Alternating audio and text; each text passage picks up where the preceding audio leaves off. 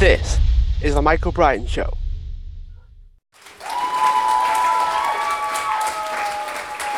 Hi everyone, we are back with the Maximize Your 2022 series, and this is about understanding what you can do right now versus what you can do in the future.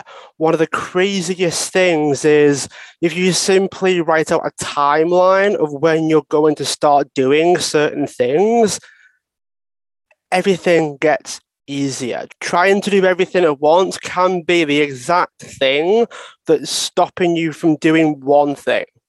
So if you do one thing and then go, right, after 2 or 3 months, I'm now going to focus on this thing as well. And then after 4 to 5 months, I'm going to start on this thing. Building out your year and working out when you're going to start doing certain things allows you to do everything. Your head can get so full of how to spend your time, what to spend your time on, you can forget that there's always next month. You can forget that there's always 2 or 3 months from now, and it can all compound and build onto itself. If you enjoyed that, you will love the next episode.